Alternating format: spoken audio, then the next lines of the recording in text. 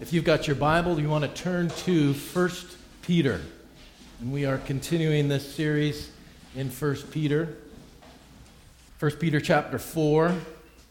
And we are going to start reading at verse 12 this morning. Beloved. What a great way to start. Ones who are loved, who are cherished by God.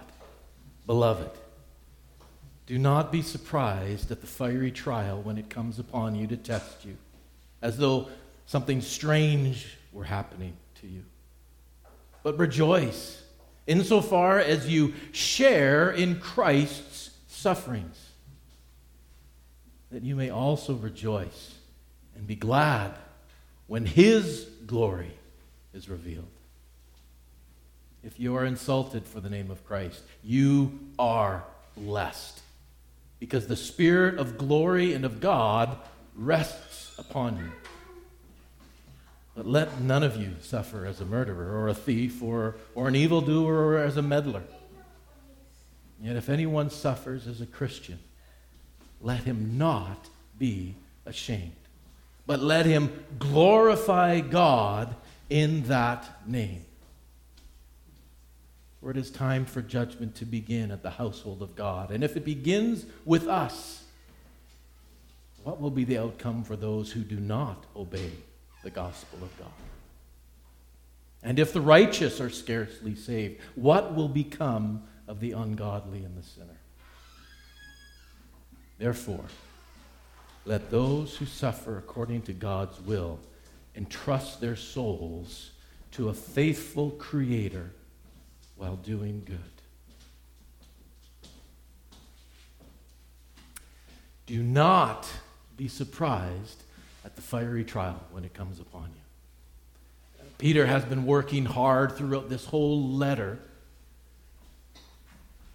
to remind us of the living hope that we have in Jesus Christ.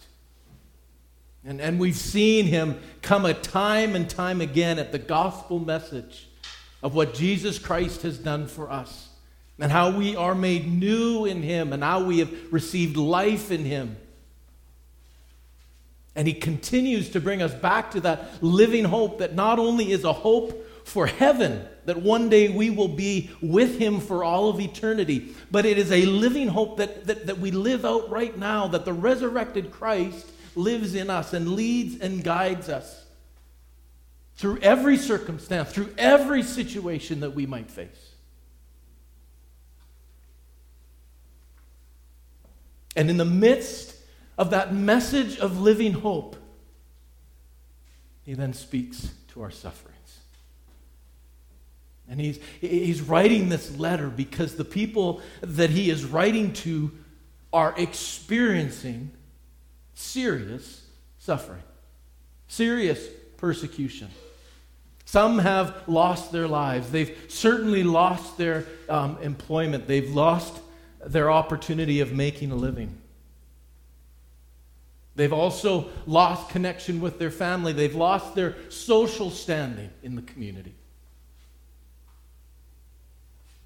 There are those that have been beaten and persecuted. And in the midst of all of that, dealing with sickness and pain and all the rest. And Peter is writing into their lives to help redirect and reframe their understanding of what that suffering is all about. And we come back time and time again to this from different directions about how we need to do good in the midst of suffering, that we don't have to be surprised. You remember when we looked at chapter 2, verse 21, where he wrote, "For to this you have been called, because Christ also suffered for you." The life of a follower of Christ is a life of suffering. It's your calling.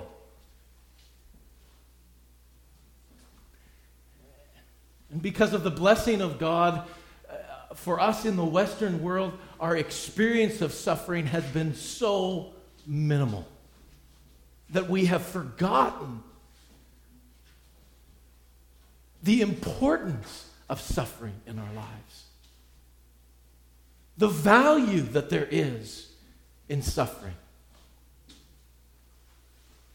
And so in this passage, he again comes back to this theme and says, do not be surprised when you face the fiery trial that comes upon you to test you, as though something strange were happening.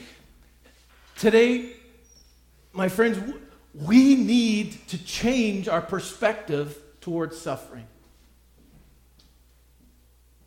We have become, in this culture, we have become so sterilized, our technology has allowed us to remove us from suffering in so many different ways.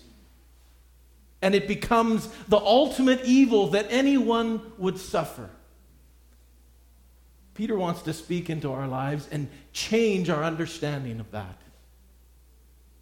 And as our culture continues to change, moving further and further away from a Christ-centered understanding, we are going to experience suffering more and more.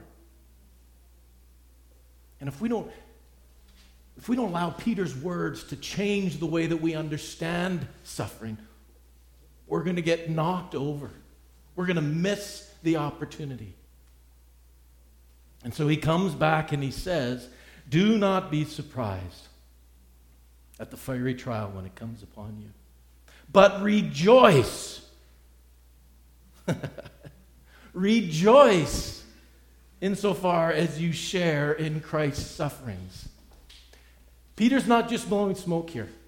He's not just writing out of ignorance or writing out of naivety.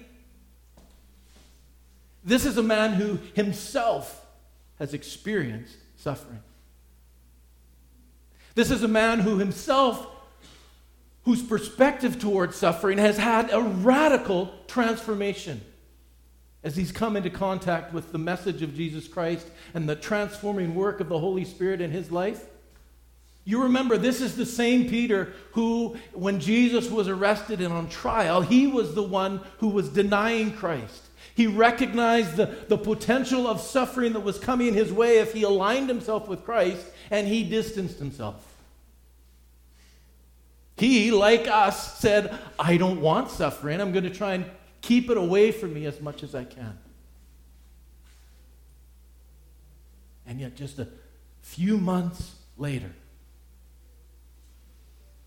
after the power of the Holy Spirit came upon him, and transformed his heart and transformed his understanding, along with the other disciples who were there before the Sanhedrin, who were beaten because they refused to stop preaching the name of Christ, went away from that beating rejoicing that they were counted worthy to share in the sufferings of Christ.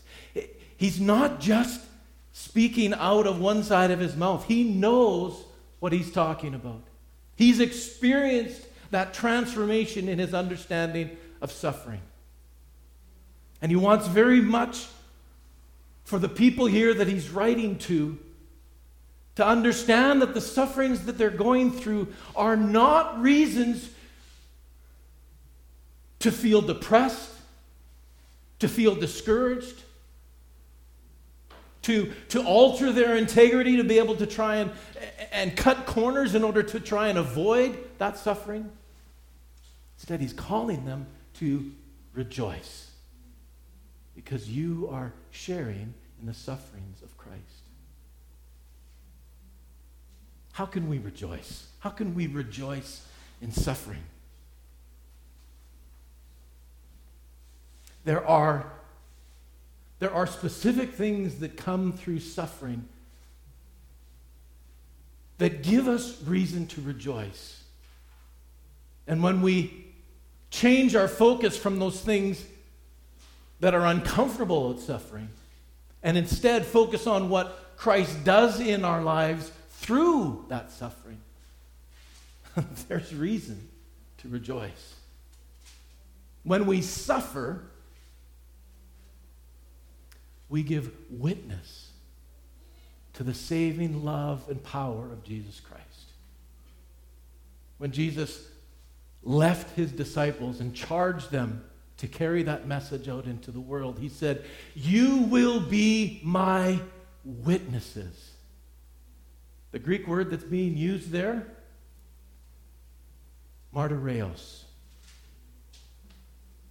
Most times in your New Testament, when you see the word witness, it comes from that Greek word, martyreos.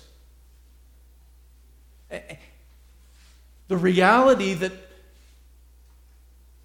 that our witness often comes strongest out of our suffering became so ingrained in the Christian life and in Western society that now we have adopted that word when we talk about anybody who gives their lives for what they believe. Any martyr, that comes from the word witness in Greek.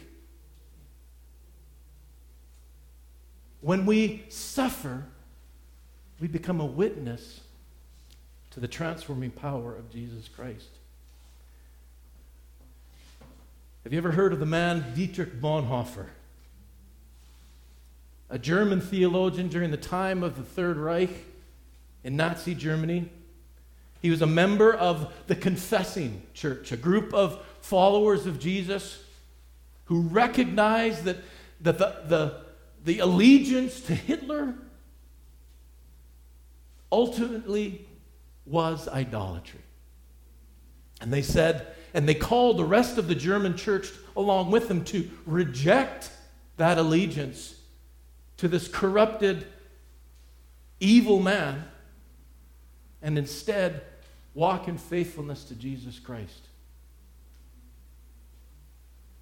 As he continued to preach, as he continued to teach, even though it was illegal for him to do so, to preach the things that he was saying there in Nazi Germany, he became the target of more and more persecution, so much so that he had some friends who gave him an opportunity to come to America to do a preaching tour, but he had the opportunity then to stay in America and avoid all of the suffering that the Confessing Church was going through there in Germany. But the longer that he stayed here, the more he realized he was being unfaithful to that fiery trial that God had called him to.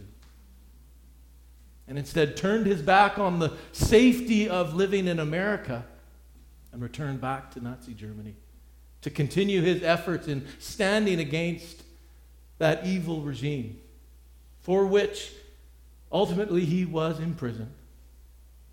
And just a few short weeks before Hitler ended his own life, he was sentenced and executed for his following of Jesus Christ. He wrote in one of his letters, "I discovered later and am still discovering right up to this moment that it is only by living completely in this world that one learns to have faith. By this worldliness, I mean living unreservedly in life's duties, problems, successes, and failures. In doing so, we throw ourselves completely into the arms of God, taking seriously not our own sufferings, but those of God in the world. That, I think, is faith." After he was executed, the doctor that was there in the prison said these words, "I have hardly ever seen a man die so entirely submissive to the will of God." As he stood there and faced the fiery trial that God put in his path, his witness became a testimony to many that he was in prison with. Those both that were prisoners with him as well as those who were his prison guards and prison personnel. His writings, the letters that he penned while he was there in prison, have become staples for so many to find strength in the midst of suffering. His witness continues on to this day. Because instead of looking for a way to avoid that fiery trial, he submitted himself to God and rejoiced in those sufferings and trusted his soul to a faithful Creator. So we can rejoice in our sufferings because God uses that suffering to create a witness, a testimony in this world, that others would be able to experience the life that we have received through Christ's sufferings.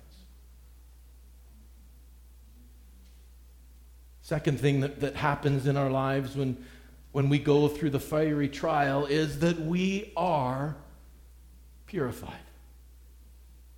You remember verse 1 of chapter 4 where it talks about those who have suffered have ceased from sin.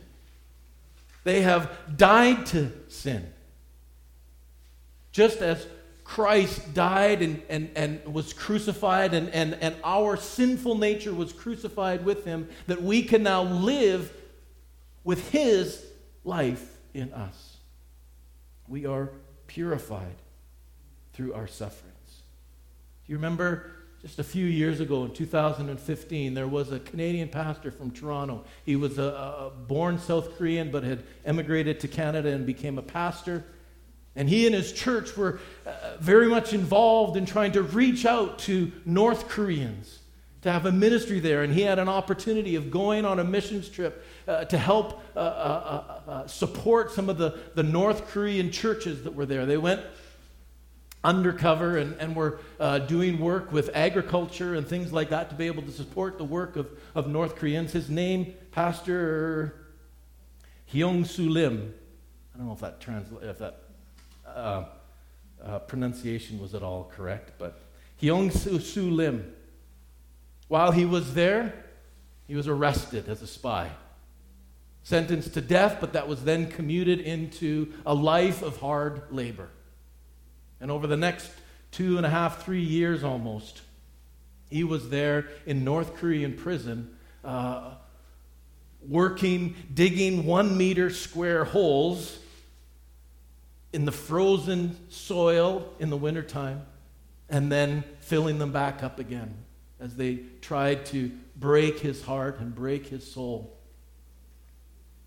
Eventually, through the work of the Canadian Embassy and the Canadian government, they were able to negotiate his release. And in 2017, he came back to Canada. And in his address to his church, these are some of his words. He says, "I was sentenced to death by North Korea, but the sentence was commuted to life of hard labor. From that moment, there were days of overwhelming loneliness. From the first day of my detainment until the day I was released, I ate 2,757 meals in isolation by myself. It was difficult to see when and how the ordeal would end. But this isolation also gave me the opportunity to spend an extended time of solitude with God. During my time there, I read the Bible in both English and Korean 5 times, memorized over 700 Bible verses. I worshiped alone for 130 Sundays. While laboring, I prayed without ceasing. There were moments of discouragement, of resentment, of grumbling. But that soon changed into courage, into joy and thanksgiving. I learned to fully accept all of this as a form of God's love and discipline to make me stronger. When we go through the fiery trial, God uses that in our lives to refine our hearts, to purify our lives, to remove those aspects of our lives where we've been depending on ourselves so that we are fully surrendered to to his work in our lives. We are fully submitted to his leading and guiding. There is a purification that happens in our lives when we trust our souls to a faithful Creator. And in that, we can rejoice. Third thing that happens in our lives when we go through the fiery trial is that we experience, like we never can, the presence and comfort of our God. 2 Corinthians chapter 1, Paul describes God as the God of all comfort, who comforts us in our afflictions.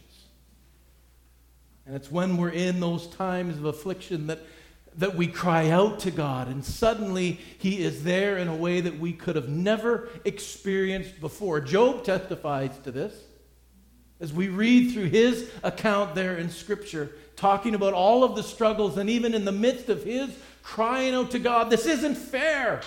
I don't deserve this. And he lays out before God his 40 demands. In that moment, God met with him and responded with 40 of his own questions to Job. Who are you? And I love Job's response.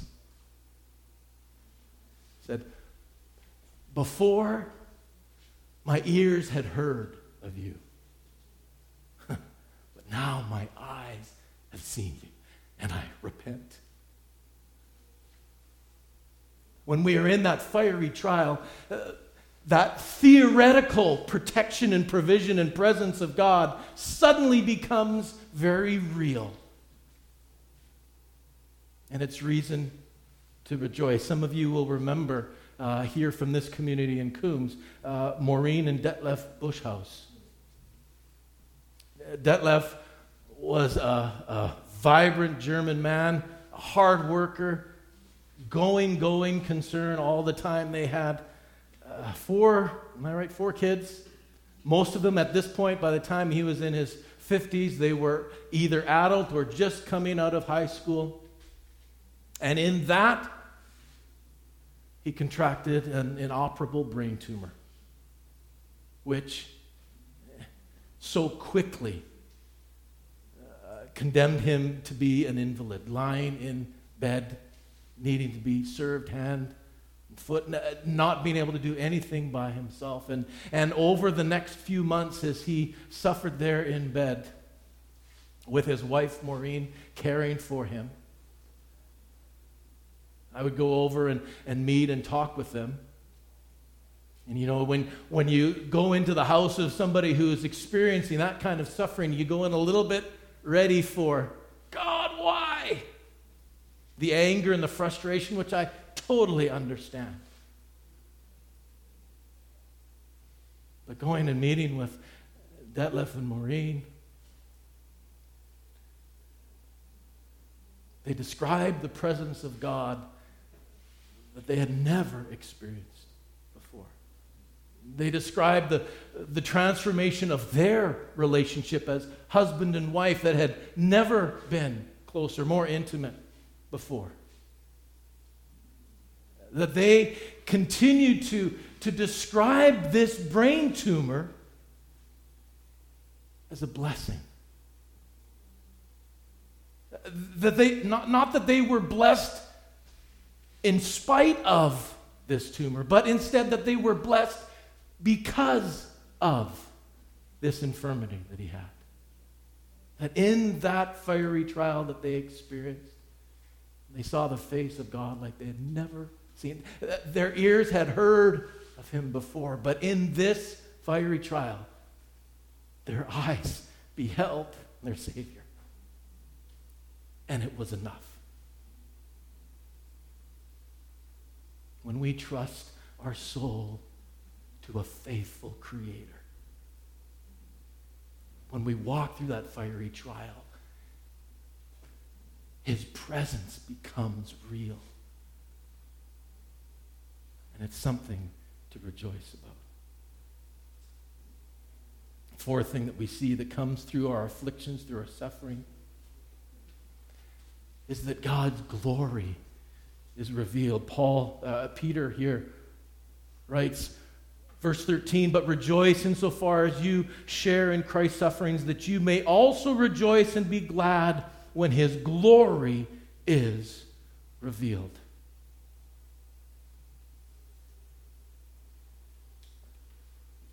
I was reminded of the story told by Steve Saint.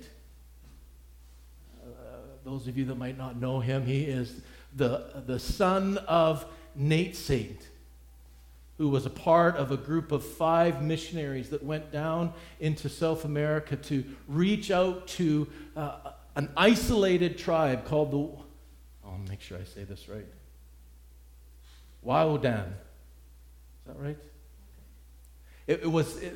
They are often known as the Aka Indians, but that's not the name that those people have given for themselves. That's the name of outsiders looking at this tribe, that they are this fierce, savage tribe, and that's what Aka means, is that they are the savage ones. But for the people themselves that lived in this community, they called themselves the Waudin, the true people. An isolated tribe that had been so isolated for so many generations, their language had no connection to any of the other Indian tribes that lived around them. So nobody was able to communicate with them. Nobody knew how to be able to speak with them. And these 5 missionaries felt the call of God that they needed to go and reach out to this particular people, and did it through aviation ministry, a plane that Steve Saint's father, Nate Saint, flew. And they were able to drop gifts into a village that they were able to find, and started trying to build relationships with people. And they found ways of connecting where they could have a long bucket off a long rope, and as the plane would circle around, the bucket would stay there in one place, and they could give gifts to the people, and they were then also receiving gifts back from this people of the village. And they were feeling confident that there was time for them to make first contact, that they were building friends, and so they found down the river a little ways, a little beach that he could land his plane. And they waited there, and a trio of people from the tribe came and met with them, and they had seemed like a great experience, a great contact. And they went away, these trio of individuals went away, and the men were rejoicing and celebrating that God had made a way, that he was making a path into the life of this village. And the next day, as they were waiting for the return of this tribe, warriors came from the tribe and killed all 5 of the missionaries. It is a powerful story, because the story goes on beyond that shortly after that, within a year and a half, one of the widows of one of the missionaries was invited to come back to this very same tribe that had killed her husband. She took her young daughter and sister, an aunt of Steve Saint, a sister of Nate Saint, and they went back into that. And the Lord had this miraculous ministry of transforming lives, of bringing the light of the gospel into this village that was so dark and so surrounded by death. And Steve was able to grow up and be a part of this community and build relationships, rubbing shoulders with the very men who had killed his father. It's an amazing story of forgiveness, of God's grace. But as the years went on, and as Steve had opportunity to walk with the very man who had pierced his father's heart, who had killed his dad, and they worked through the trauma of all of that together there on the beach where his father had been killed. They described, the Indians described how after they had speared all of these missionaries, there were these, what they described as strangers, dressed in white, that were up in the treetops across the river. that were chanting these words that they didn't understand, and it scared them, and that's why they ran off. And it was those shining lights, those shining strangers, that was part of the motivation for them to try and find out more. They recognized that there was something spiritual that was going on there.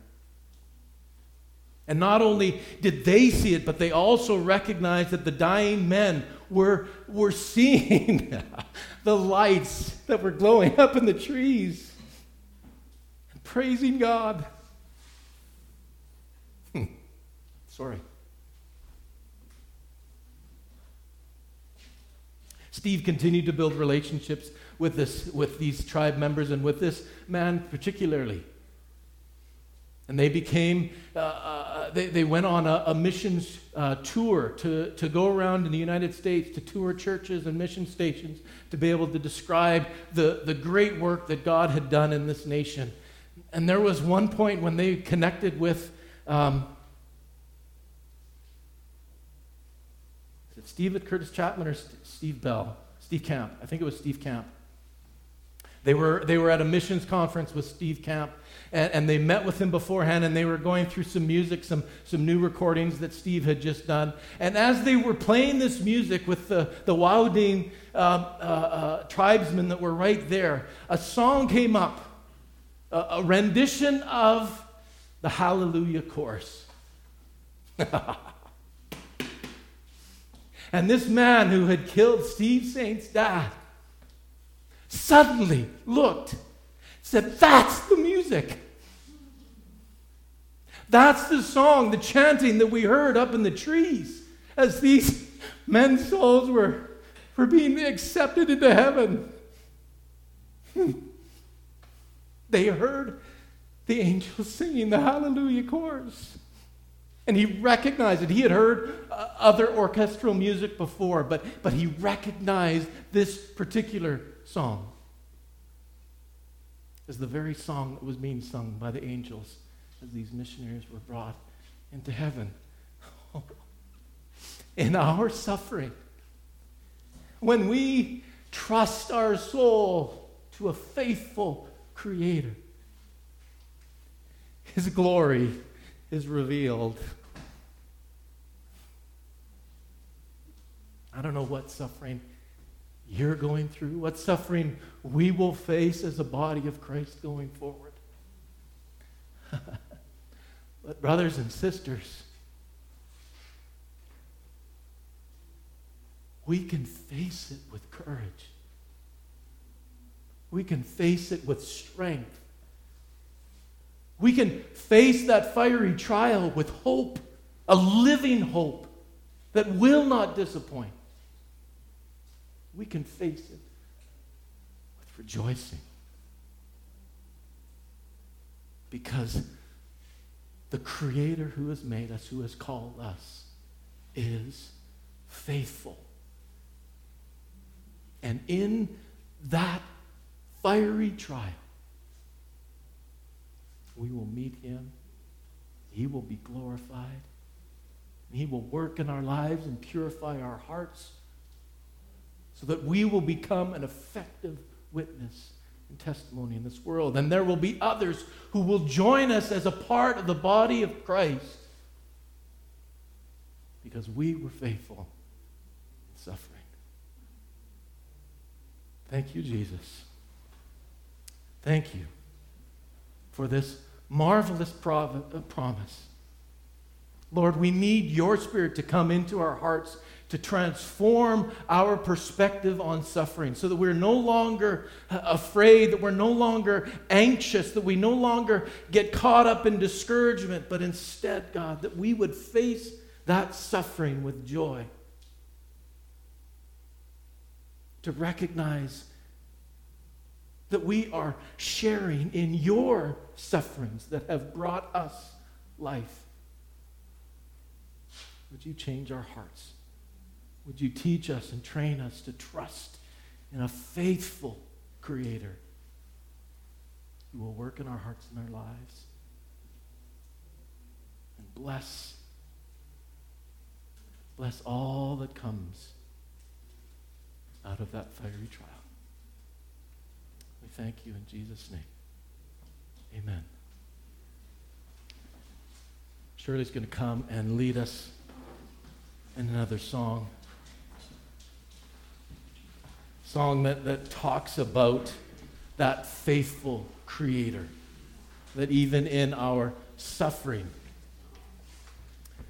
that He works and accomplishes His purpose. No matter what you might face, no matter what struggles you might go through, God will make a way.